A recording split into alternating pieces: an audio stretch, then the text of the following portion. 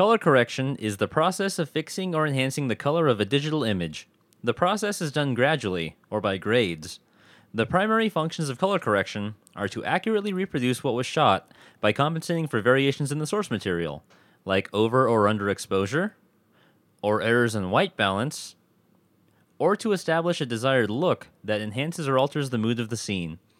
For the purposes of this workshop, we will concern ourselves only with the first function, accurately reproducing what was shot by manipulating focus exposure, dynamic range, and color balance. The two tools we'll be using the most in color correcting in Final Cut Pro 10 are the color board and the waveform monitor. First is the color board, which is accessed by selecting a clip in the timeline, and then opening the inspector, and then under color, click the right-facing arrow next to where it says Correction 1. The color board has 3 tabs along the top. The exposure tab has 4 pucks. The big puck affects the global exposure and will brighten or darken the exposure for the whole image.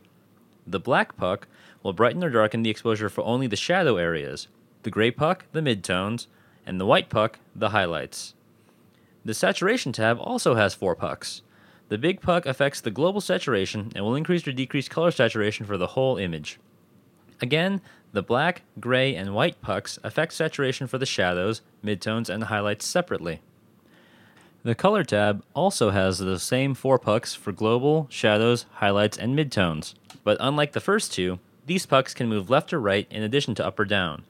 Basically, you drag your chosen puck over the color that you would like to add or subtract to your image. There's a line across the middle of the color board. If you drag your puck above this line, you are adding more of this color to your image, and if you drag your puck below this line, you are subtracting more of this color from your image. The waveform monitor shows us levels of luminance, or brightness, of the image in units called IREs.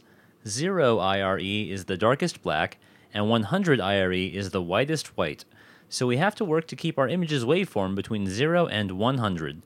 The waveform monitor is accessed by clicking the light switch icon at the top right corner of the viewer, and then clicking on Show Video Scopes. Now over here, click on where it says Settings, and then under Display, click on Waveform. And then once again, click on Settings, and then under Channels, for right now, go ahead and choose Luma. As you move from left to right on the waveform, you can see how from left to right, it also lines up with the image itself. In this example, you can see how this part near the bottom of the waveform corresponds to this gentleman's black shirt. Remember, lower on the IRE is black, higher on the IRE is white, so this low part is this man's black shirt. And similarly over here, this higher part on the graph corresponds to this gentleman's white shirt. Now click once more on Settings, and then under Channels, choose RGB Parade. Now we see this same information, but instead this time it's broken out by individual red, green, and blue channels. We're going to end up using both these waveform views in this workshop. The first step in color correction is to set your focus exposure. Exposure should be set based on the focal point of the image, for example, the interviewee in an interview. This gives your focal point priority in the overall image's exposure. First, select your clip in the timeline. Then, select the crop tool from the bottom left of the viewer, and crop your image to a consistent patch of skin on your focal point. When you have your crop, click on Done. Now, open the waveform viewer and make sure that it's set to display Luma, and you'll see that you only have one trace, and that trace corresponds to your cropped area. Now open up your color board, go to the Exposure tab, and drag the global puck up or down until the trace reads at around 50 to 60 IRE. Then, click up here, and this will get you back to the inspector. Now down here, click on this arrow next to the word crop, and that will undo our crop. Now our overall picture's exposure has changed, but the exposure overall is centered around our focal point. Dynamic range is the range between the darkest and lightest areas, or the shadows and the highlights, that you have to work with, which for our purposes is the brightness levels between 0 IRE and 100 IRE. A related concept, contrast, is the visual difference between shadows and highlights. Basically, the darker your darks and the brighter your brights, the more apparent contrast you have, and the more your images pop. Bearing all of this in mind, we want to use as much of our dynamic range as possible to give us more contrast.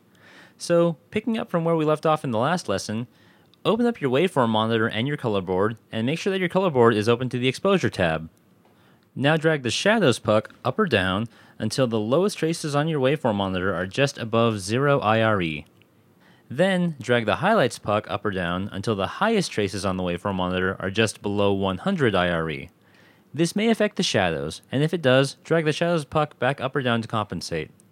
So now your dynamic range is using almost all brightness levels between 0 IRE and 100 IRE, and your image will have noticeably more contrast and pop than it did originally. Color balance is the process of correcting for color casts, ensuring that the overall image isn't dominated by a single color.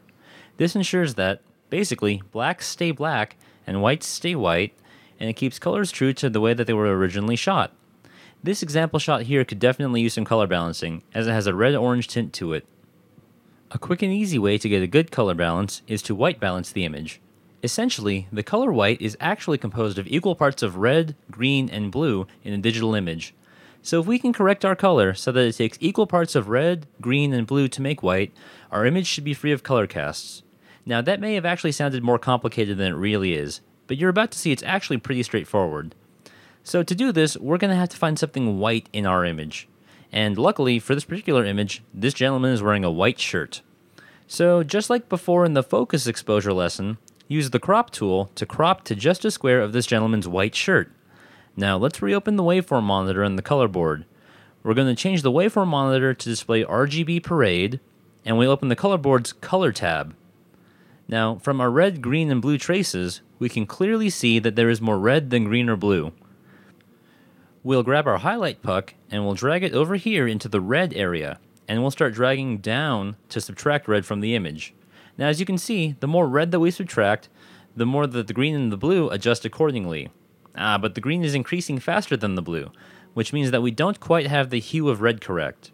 So we're going to drag the puck left and right to see how it affects our traces.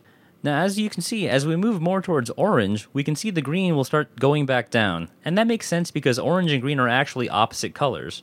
So basically, you see which color is giving you your cast, in our case red, and you start subtracting it. And then once you have the level about right, start moving the puck left to right so you finesse it until your red, your green, and your blue are all about even. There, that looks pretty good for us. Alright, so now we go back again to the inspector, and we'll undo our crop, and look at that. Our red color cast is now gone, and we have a very pleasing balanced image. So just to kind of show you what we're looking at overall here, here's the original image before we color corrected it. So it wasn't very well exposed, it didn't have a lot of contrast, and the color was just all wrong. And now that it's been color corrected, we have a very pleasing image with a lot of pop and no color casts.